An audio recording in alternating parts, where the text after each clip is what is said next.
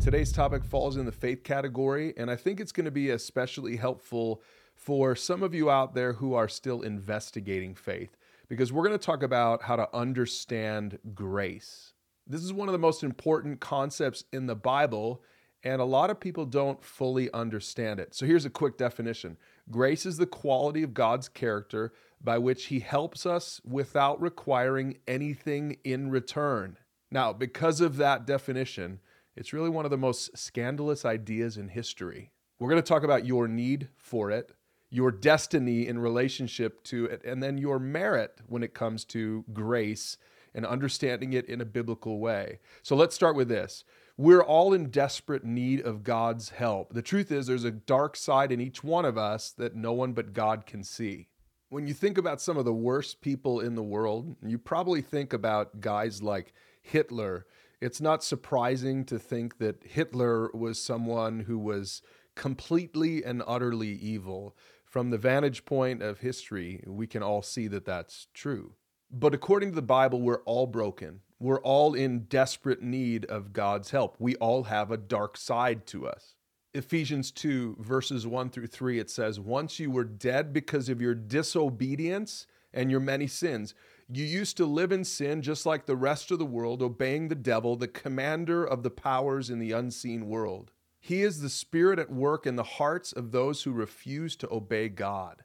And all of us used to live that way, following the passionate desires and inclinations of our sinful nature. By our very nature, we were subject to God's anger, just like everyone else. It's because of this dark side that we all need grace, every single one of us, from Hitler to Mother Teresa.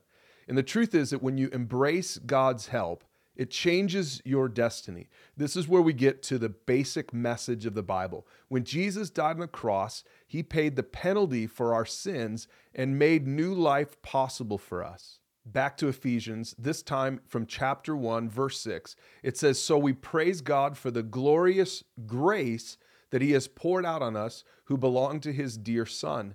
He is so rich in kindness and grace that he purchased our freedom with the blood of his Son and forgave our sins." Notice in verse 7 who is doing the action. Jesus purchased our freedom.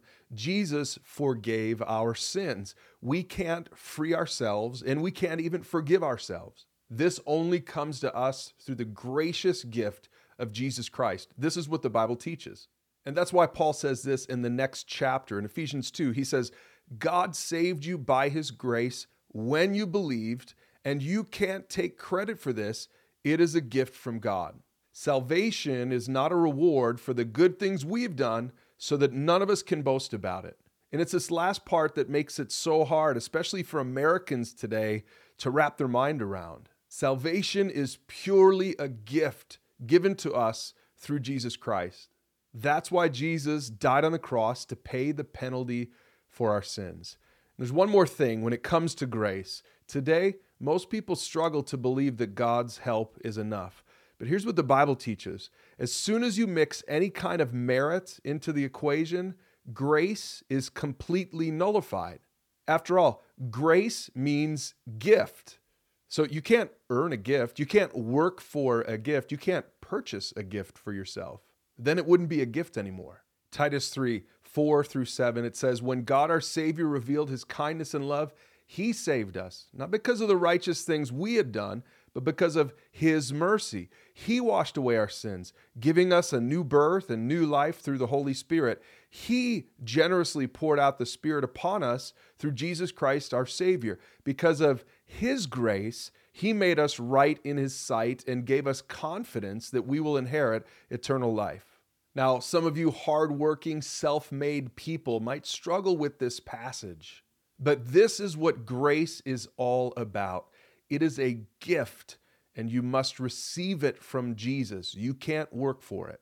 One more passage, Romans 11, verses 5 through 6. It says this, "It is the same today, for a few of the people of Israel have remained faithful because of God's grace, his undeserved kindness in choosing them. And since it is through God's kindness, then it is not by their good works. In that case, God's grace would not be what it really is, free and undeserved." So if you struggle to believe that God's help is enough, if you're still trying to mix in your own merit into the equation, I just challenge you to stop. I know this biblical concept of grace is scandalous because it forces us to admit our brokenness and our need for a Savior. But until you do that, you'll never really know the God of grace, the God of the Bible.